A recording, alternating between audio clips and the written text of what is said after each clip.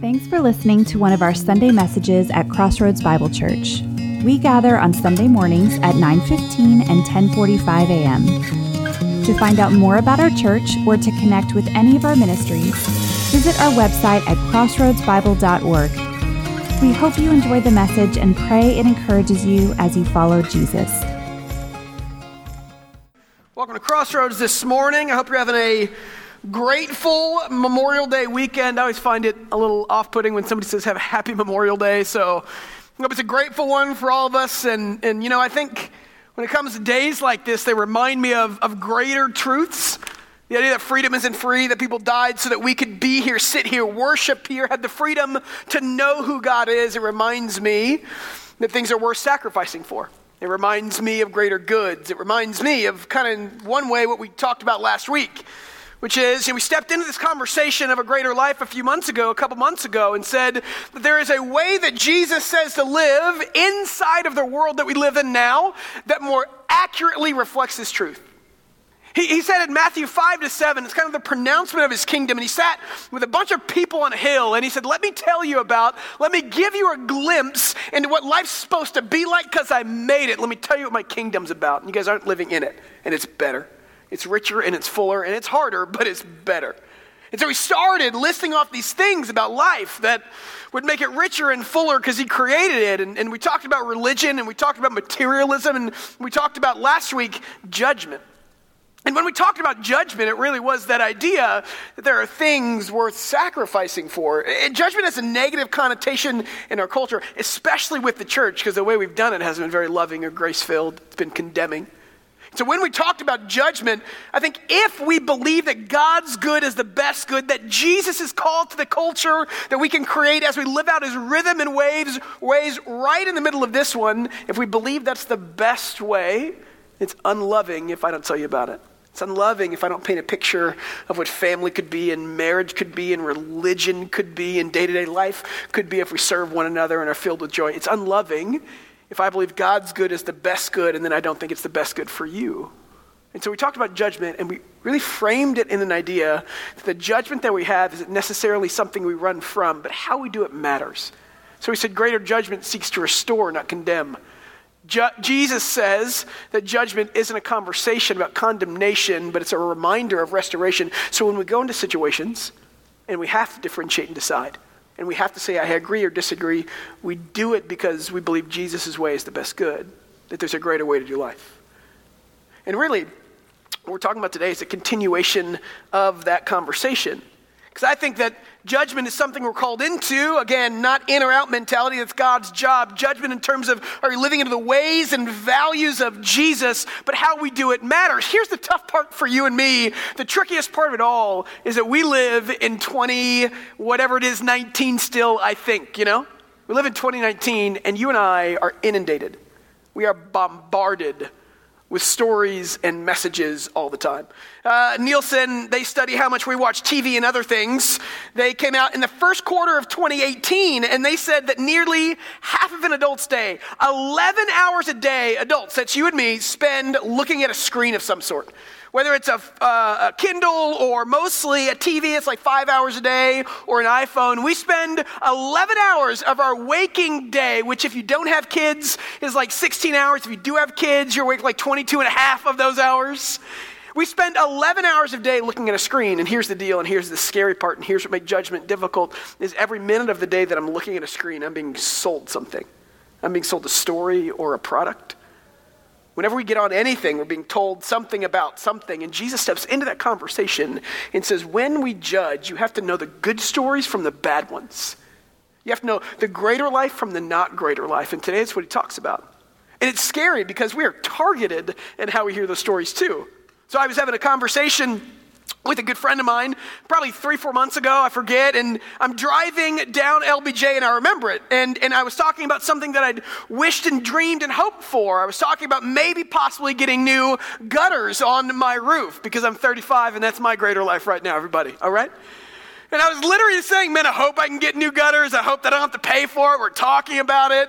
And I hang up the phone, and I check my phone. I think I got on Facebook or something, or I don't remember, some social media app, and all of a sudden, I had never Google searched gutters yet because I'm not there emotionally where I think that's something that I actually want, I hadn't really researched it. I just spoke it out loud on the phone once, and the first ad I see is for leaf guards for your new gutters, right? It scared me to death. We are bombarded, inundated with stories every minute of our every 11-hour day that we spend looking at something. And I think this is the challenge, the biggest challenge that you and I have in the world right now is differentiating fact from fiction in the stories that we're told. In the ads that we see, social media, the news, pick and pop, whatever you think. I think our challenge is as we interact with everybody else's version of good, as we interact with everybody's stories of what should be, our job as Christians is to sit in the middle of that and say, this one I know is true and this one I know is not. So Jesus, in the middle of the sermon, talking about his life, his culture, his kingdom, says you guys have to be able to tell the difference. You have to. And so he starts into a section on essentially false teachers because he knows something that's true. What you consume is who you're becoming.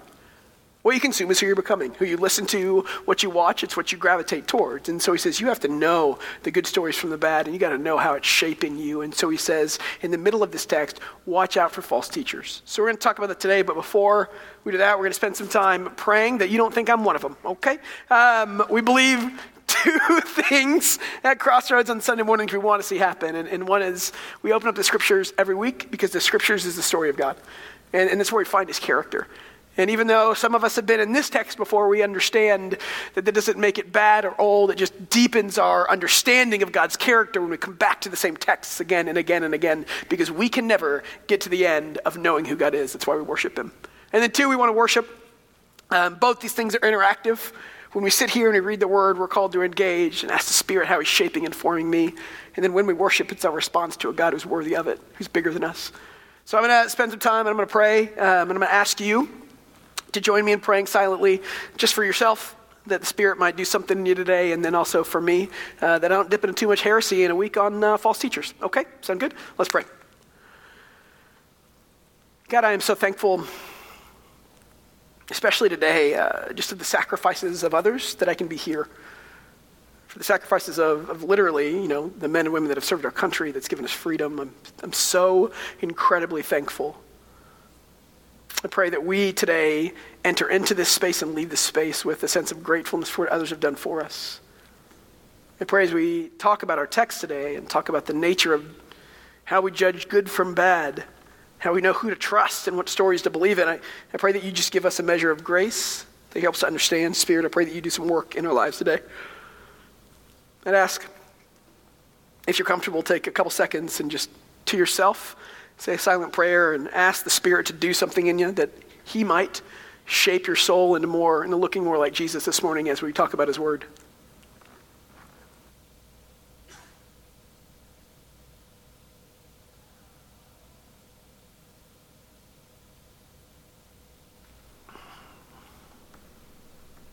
And I ask you pray for me, that my words might be uplifting and encouraging and edifying, and they might accurately paint the character of God that we're looking at today.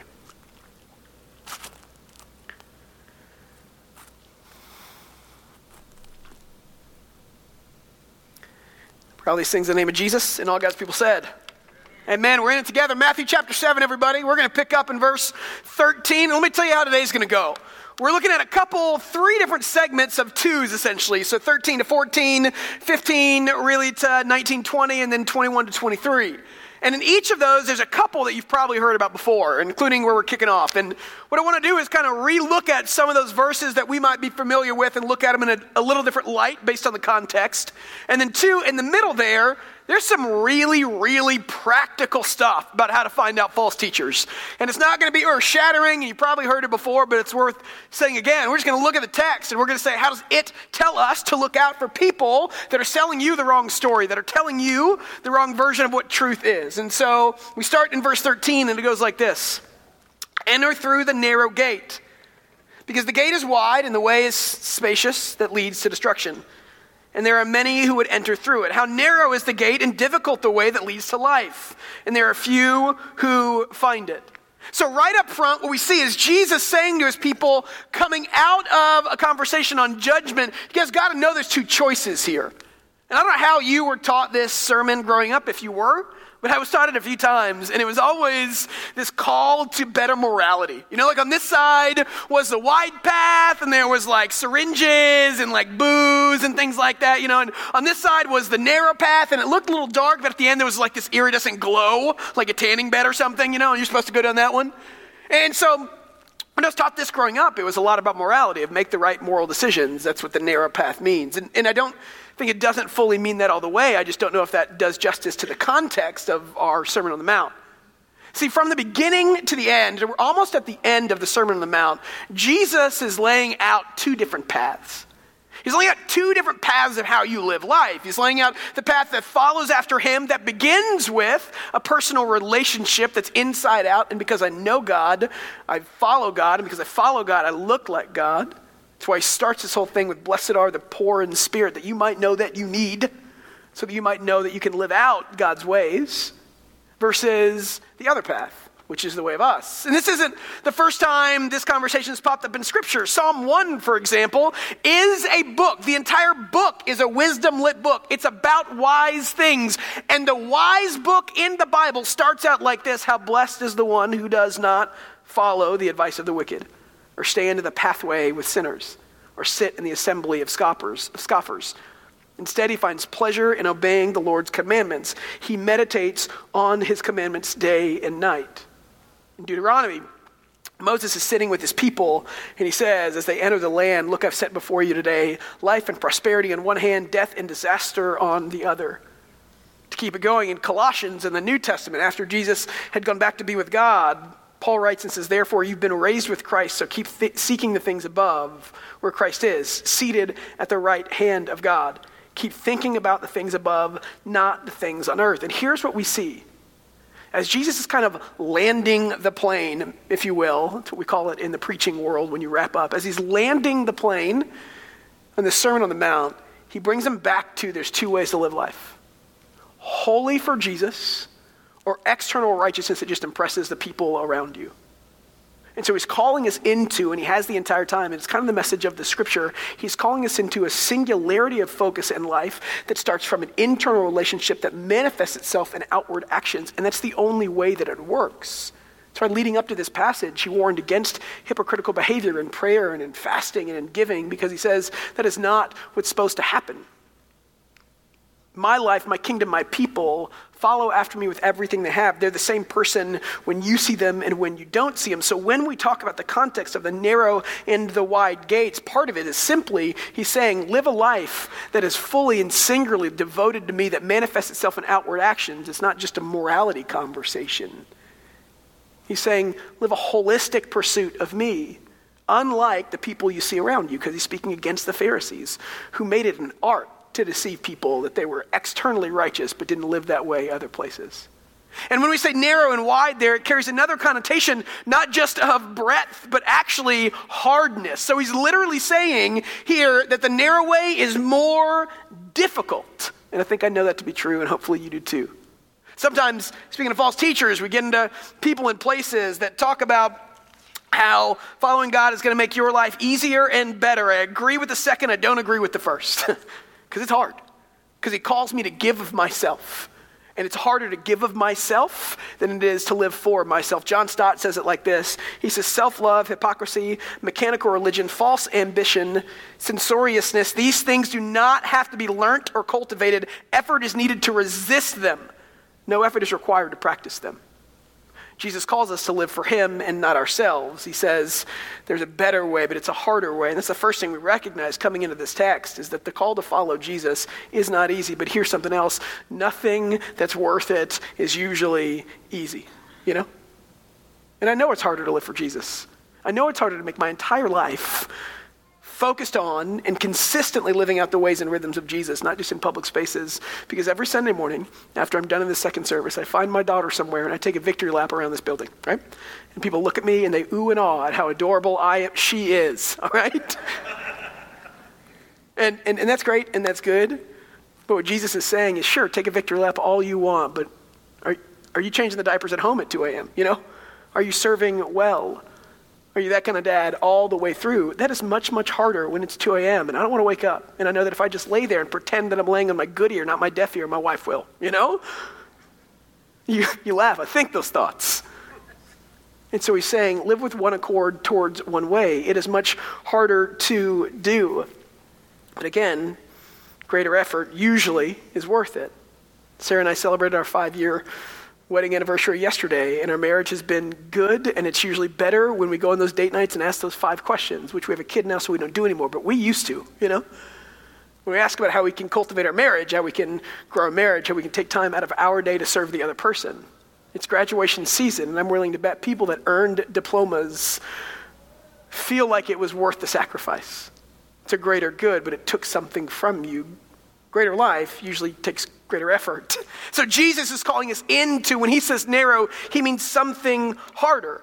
And so he's calling us into this path that takes more effort, that is worth it, that is a singularity of focus of life lived that begins with inward action, inward commitment that leads to outward action. And then he's saying, but watch out, not everybody calls you into that kind of relationship with me. And so you get to verse 15. And he says, watch out for the false prophets who come to you in sheep's clothing, but inwardly are voracious wolves.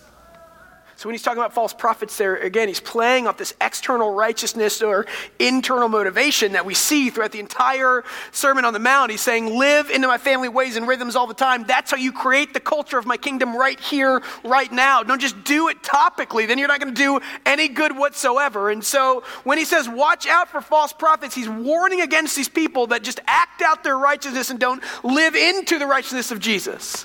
They don't believe it actually changes anything, but just wants people to see him as good. And one thing we have to recognize from the very beginning is that this call to watch out for false prophets is not one that's new just because the Pharisees existed. Whenever choice entered into the mix of God's good ways, there became false teaching, you know? We've never known a time without it. Genesis 3, it's a story at the very beginning. The serpent said to the woman, if you don't know the story, God creates everything, gives it to mankind, says, cultivate this, spread my goodness, show my love to all of creation. I'm putting you in charge. We failed, and this is the beginning of the failure. A snake comes up to the woman and says, surely you will not die. And here's something that baffles me. This is a land before any conflict. A snake comes up and they engage one another and they don't run away and yell, right? That'd be amazing. My family is scared of every single bug. Yesterday, there was a wasp that got into my house. My wife took my child, ran and shut herself in the laundry room and yelled, right? I got a magazine, I rolled it up, and I beat the heck out of my blinds. I broke them. I literally broke them. It's a wasp. It's this big. I've been stung before. A snake comes up to Eve and says, hey, surely you won't die if you eat what God says not to eat.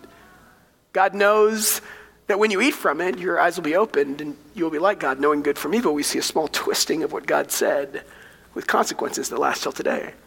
We see false teaching from the very first time. And it continues throughout the Old Testament. The prophets mostly are saying, don't buy into the false teaching. Don't buy into the false teaching of the culture around you. It extends to the first church in the book of Acts, which is the spreading and growing of the church after Jesus went back to be with God. Paul says this to the people that just had started a church with him. He says, I know that after I'm gone, fierce wolves will come in among you, not sparing the flock. Even from among your own group, men will arise, teaching perversions of the truth to draw disciples away from them. I say that to say that this idea, this problem, this reality, this truth of false teachers has been around from the get-go, is around now, and isn't going anywhere. There's a movie I like called Rounders. And I love this quote. If you played cards, you've heard it before. It's about Texas Hold'em. It says, if you look around the table, the poker table, and you can't tell who the sucker is, it's you, you know? Another pastor said, if you can't identify any voices you hear as false, it's not because you aren't being exposed, but because you're falling for it in some way. Why I say that is because we are told stories all day long. We're inundated all day long. And if you can't sit there and differentiate the right from the wrong, the good from the bad, the true from the false, if you can't do that, you're falling for something. Jesus calls us not to be passive listeners, but to be active theologians. It's our job because we're protecting something that's worth protecting. Values that extend beyond us, that paint a picture of what can be and what will be again. So Jesus calls us into, when he says, watch out for false prophets, Jesus calls us into the role of theologians. And I love that. Because oftentimes, not often, sometimes I hear people say, well, I'm not a theologian, that's the pastor's job. I'm just going to back up, I'm going to listen, I'm going to take good notes, I'm going to let them think through those things. I didn't go to seminary, I can't. And I think that God would look at you and Jesus would look at you and the disciples would look at you and say, that is not an excuse to not know and grow. That is not an excuse to not press into the character of God. That's not an excuse to study and learn who God is, because there are false narratives. And if you don't study and grow in your ability to understand God, you won't know the difference. C.S. Lewis says it like this, and I really liked it. Good philosophy must exist, if for no other reason, because bad philosophy needs to be answered. And so he makes the case up front that there will be false prophets. And then he makes the case that it's our job to do something about that. And so the first thing we see in our text that I think is really beautiful is that he calls us all to be theologians together. And when we say theologians, just to back it up a little bit, really, it's just theology is the study of God in our world. How do we see God moving in our world? How do we see his character in the world? What do we know about God? And we see it through the scriptures primarily. So we're all called to grow in our ability to see, know, and understand who God is. And it's not a competition, and we go at our own rate, and this is not something you're going to be tested on one day, right? We don't play this game for Bible trivia knowledge and points. But it's because we can look at the stories that we're told all the time and say, that's not who God is, and I know it, I know it, I know it. And so we can come here on a Sunday morning or a Wednesday night or any kind of groups that we're in and challenge one another, because as we share our knowledge and growing understanding of the character of God, our joy deepens. Mine gets richer. Mine gets deeper. I'm challenged. And here's what it doesn't mean. It doesn't mean we're not going to disagree. Disagreements happen, just FYI. I'm going to disagree on how to interpret some Bible passages, then you might, and that's okay. It's not changing the character of God or the work and person of Jesus Christ. And when we disagree, you can come up to me after a sermon, not on social media, and say, Charlie, let's chat over coffee filled with grace, all right? We can have those moments. It's not saying we don't disagree. It's saying that we watch out for people that fundamentally change who Jesus is and what he called us into. Those are different conversations. And so if you look at the next part of the text, he's going to give us 3 ways to look for it. Same verse, but he says, look out for false teachers or prophets. You got to understand what that word means. In the Old Testament, prophets had 2 meanings, right? One is they foretold. So literally they would say, this is going to happen, God says. I declare that this will one day, in 30 years, in 20 years, if you don't repent, right? That was one job of the prophet. The other job wasn't to foretell, it was to foretell, which literally means that they said, this is what God has said. Let me tell you about it again, because you've seemingly forgot. They took the words of God and reminded you of them. They taught the scriptures. They exegeted the text.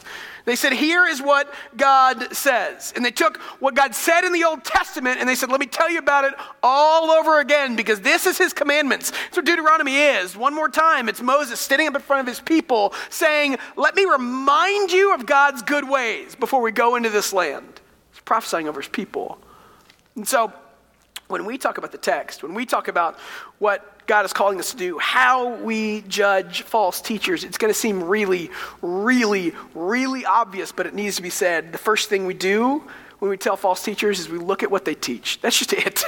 I know it seems really elementary, but we look at what they teach. And here at Crossroads Bible Church, guess what we're going to teach? That's right, the Bible. Yeah. And let me tell you why we teach the Bible. We teach the Bible because we believe fundamentally that the Bible tells us about God. The Bible tells us about the story of God to redeem and rescue his people. We believe the Bible is the best and only place we can go to see who the God is that we worship. And so we study the Bible. We study the Bible because it doesn't just paint a picture of what did happen, but what can and will happen again, because God is good and loving and faithful and pursues us. We study the Bible because we see the crooked line of our culture and we need something to tell us what straight is. We need a true north. There's a missionary's wife, Elizabeth Elliot. She's a missionary as well. She said, the word of God, I think of as a straight edge, which shows up our own crookedness. We can't really tell how crooked our thinking is until we line it up with the straight edge of Scripture. Because oftentimes my life and my Facebook feed and my emotions lie to me. All the time, you know? And I need to know what up is. My dad flew planes in the Navy a little bit.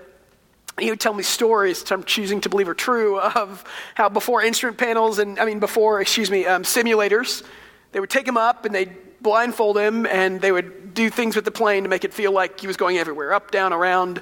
And then they'd ask him questions like, hey, what direction are we flying right now? And he said he would swear that he was going up, he was ascending, and then he'd take the blindfold off and he's nose diving into the ground.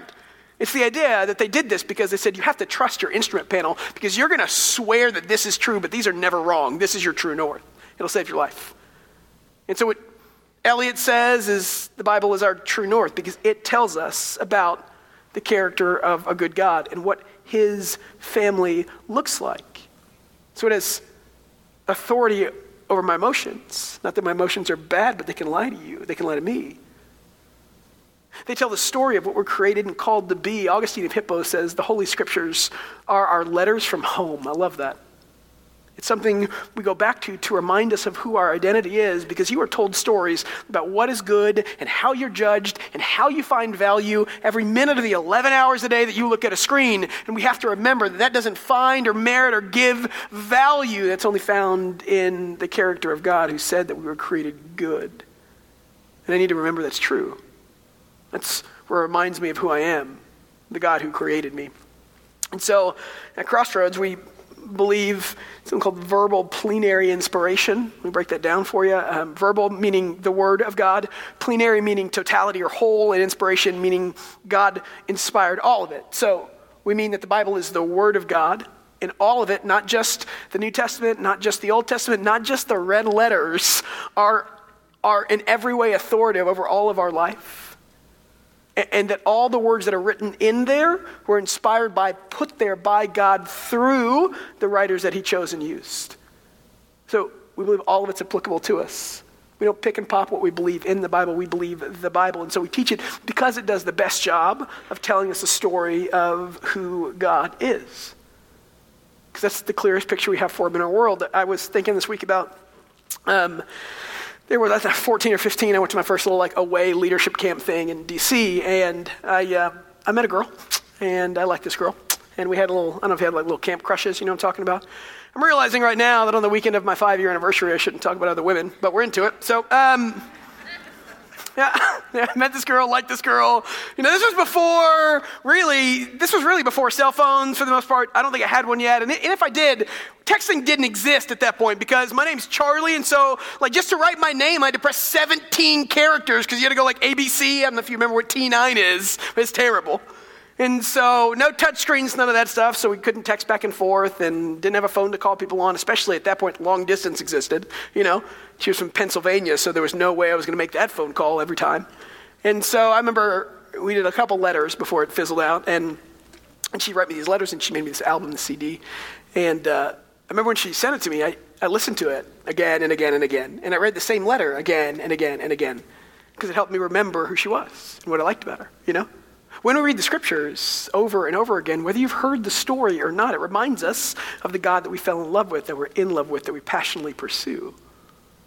And so when we talk about, false teachers by what they teach, if they're not teaching from the Bible, I'm questioning if they're a teacher at all about God, because that's where we find who God is. I love what Charles Spurgeon said. He said, nobody ever outgrows Scripture. The book widens and deepens with our years. So, again, it sounds really basic, but if you want to see if a teacher is legit or not, look at what they're teaching. And you can watch Oprah all day long, and I'm not saying that's bad. I think there's wisdom there, but it's not teaching you about God like the scriptures are, because that's what this book was created to do. So we're going to go there every single week, knowing that it's good for us. So he says, watch out for the false prophets, the people that don't rightly tell you the story of who God is from the story of God that we find in the Bible. But he keeps going. He says, watch out for the false prophets who come to you in sheep's clothing, but are inwardly voracious wolves. So not only need to look out for what they teach, look out for who they are when they're not teaching. Look out for who they are when they're not teaching, because this is a culture Jesus is speaking into of external righteousness that prayed out loud and fasted out loud and gave out loud, and everybody looked at and saw and marveled. And he's saying, here's the deal. True teachers, true prophets, true people who represent God and further your understanding of God live that way when you look at them, when you don't, on a stage and off a stage. They live that way all the time. I was watching a documentary years ago on a televangelist guy named Peter Popoff, and he used to do these healing rallies. And this isn't a conversation on whether healing exists. I think he did it for one purpose. His purpose was to sham people out of their money. And then this documentary popped up, and it talked about how he had, secret microphones in places, and how people would feed him information so it could seem like God was doing something. He took advantage of God's people because they bought into the lie that he was selling. And so when he says, make sure they're of one accord, meaning they're the same on stage as off stage, what he's saying is that means they truly believe in the message that they're talking about. I was listening to a leadership forum with Ravi Zacharias and Francis Chan this week. And those guys are like giants in the faith, Ravi Zacharias is probably the foremost apologist of our day and Christian philosopher of our day. He's brilliant. He's the kind of guy that when you listen to his stuff, you have to do 2 or 3 times just to get what he's saying. Unless you're with friends, then you just pretend like you got it the first time to look smart, And then Francis Chan is the guy who started a mega church in San Diego and left it because he felt like God had other things for him. He reached a height that most preachers want to reach, and he said, this isn't where God has me. I feel like I shouldn't be called into this level of affluence, is why I left. And they were talking about affluence in the Christian church, and they asked him, how can you go to other countries? Ravi Zacharias was born in another country, in a third world country. How can you know that and come back here and function inside the church we have in the States? And I loved what they said. Ravi Zacharias kicked it off and said, you know what I think's overlooked? He said, one, I don't know if it's the church's fault that we have this comfortability. He said, because that's what we're born into. But he went on to say, and we forget the good. He said, do you know how generous the Christian church is in North America? And now look, we can always be more generous, but he's saying overall, when compared to other places, Christians in the United States give. We see a need and we give. Sometimes we see a need and we give without knowing what we're giving to, We just keep on giving. GoFundMe and Kickstarters happen all the time like that, and people take other people's money. There's a study that came out from Georgetown University in 2016, and it said that the religious sector of society in the United States, the net worth of it with what everybody gives and the goods and services they offer is about $1.2 trillion. They're saying we're an incredibly generous church, and Jesus says, watch out for people that don't live out the message because they're taking advantage of you to take your stuff. So he says, really, you have to do a better job of understanding what they're teaching and understanding who they are when they're not teaching. Make sure their life backs up the message. I love what John Stott said. He said, preachers must mean what they say in the pulpit and must practice what they preach when out of it. Don't just look at the people that look good on stage. Don't just look at the people who can wow you with words. Look at their lives. And if they don't line up, run away. That's a false teacher. And then finally, he says, if you look at it in verse 17 and 18 in the same way, every good tree bears good fruit, but the bad tree bears bad fruit. A good tree is not able to bear bad fruit, nor is a bad tree able to bear good fruit. This seems, again, pretty common-sensey, but long story short, he's saying the character of the fruit reveals the character of the tree. And this one's harder because it takes time, I can't see this one right off the bat. I can't see right off the bat the kind of people you're creating, the kind of people that are following the message that you're sharing, the kind of people that share your values. But I can over time. And so he says, sit and wait and look and judge in a healthy, positive way that they are backing up what they say, that they believe in the values of the family of Jesus. I got in a conversation this week about preaching, about my job and about what I like about preaching. And I like when people stop me and ask, and they say sometimes like, hey, you've been in this role for a year. Do you like preaching every week? And I say, I'm a middle child. It works, But also, I said, you know what?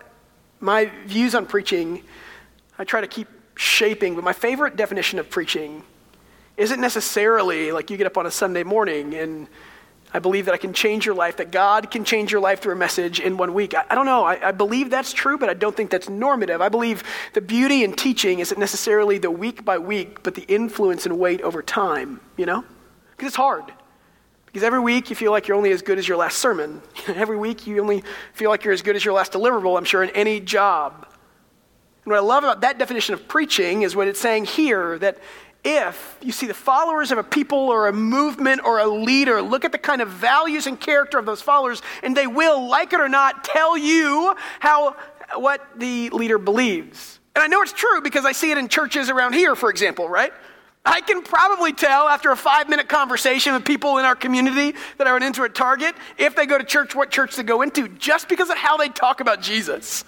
If it sounds like they just came from a Jesus pep rally that is beautiful, and they go to Valley Creek, everybody, all right?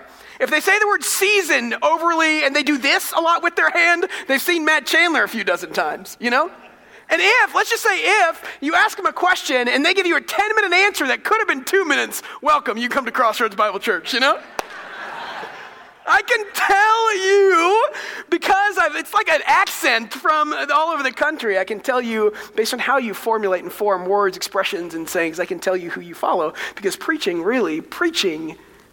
is the act or weight of influence over time. It's what we do with our kids. Preaching doesn't just happen on the stage. It's what we do with good Sunday school teachers.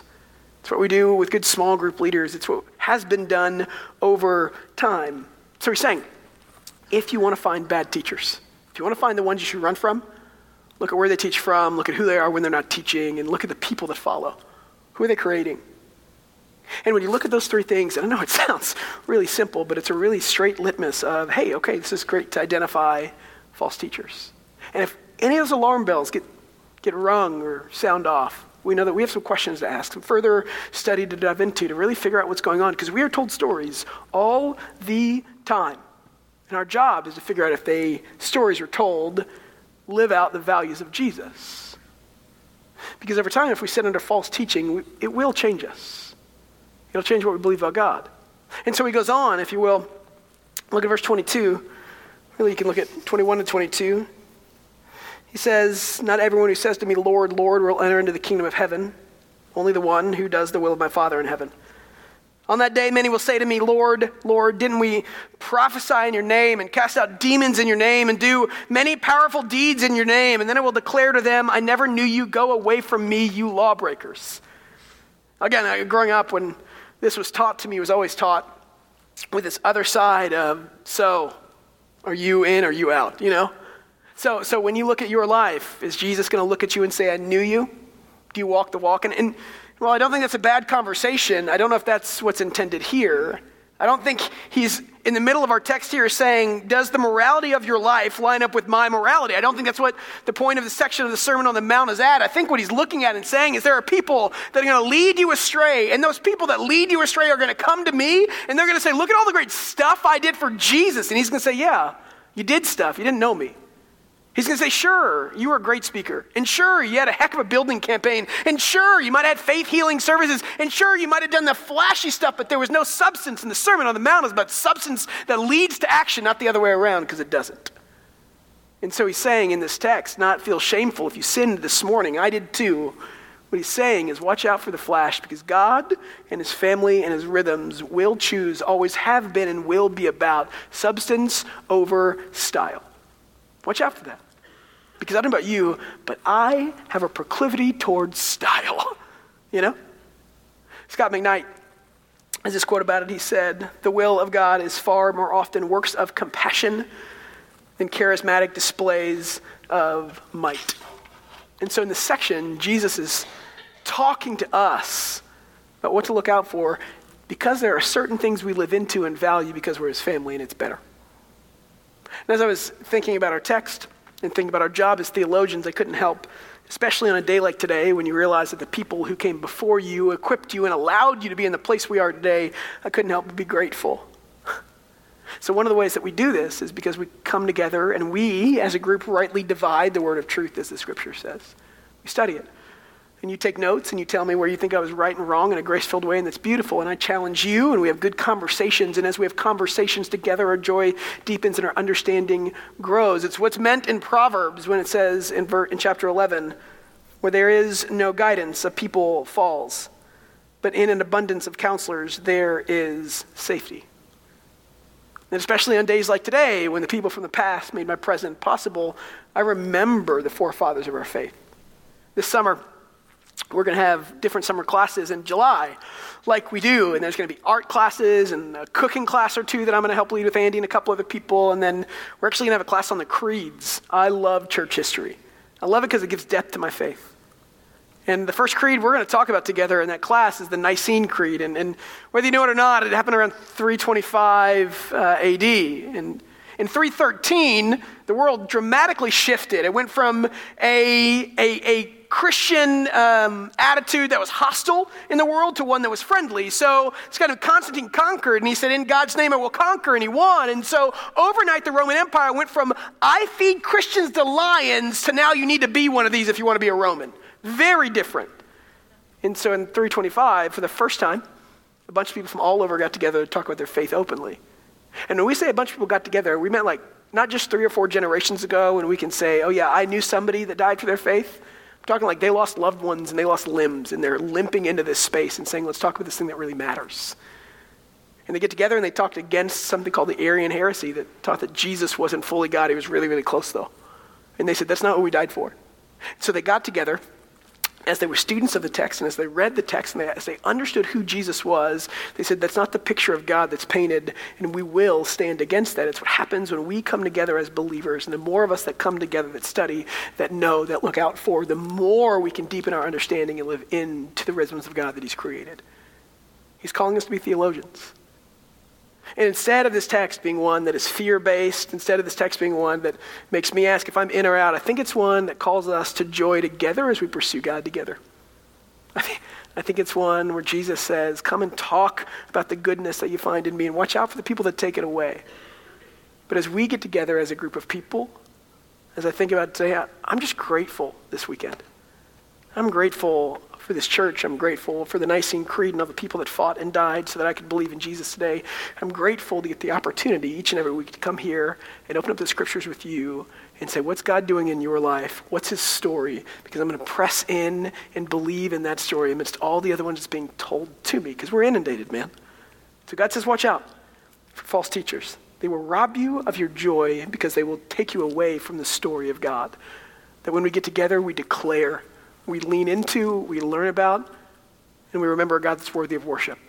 Pray with me. God, I'm thankful, again, that I can be here today. I'm thankful for all the people that have gone before that have allowed me to just step into this grace. I'm thankful for this church. I'm thankful for my friends and family and small groups and Sunday school teachers. I'm thankful for all the people that have challenged and grown me up in the faith. I pray that can be what our church does well. That can be a people that press into the study of God so that our joy might be deepened, and we fight for the values that Jesus stood for because we believe that's the best good. So give us patience, give us wisdom as we rightly divide the text, and give us a passion for the ways and rhythms of God that we see in the scriptures as we live out his ways and invite others into his joy, into his greater life. And we pray all these things in the name of Jesus. Amen.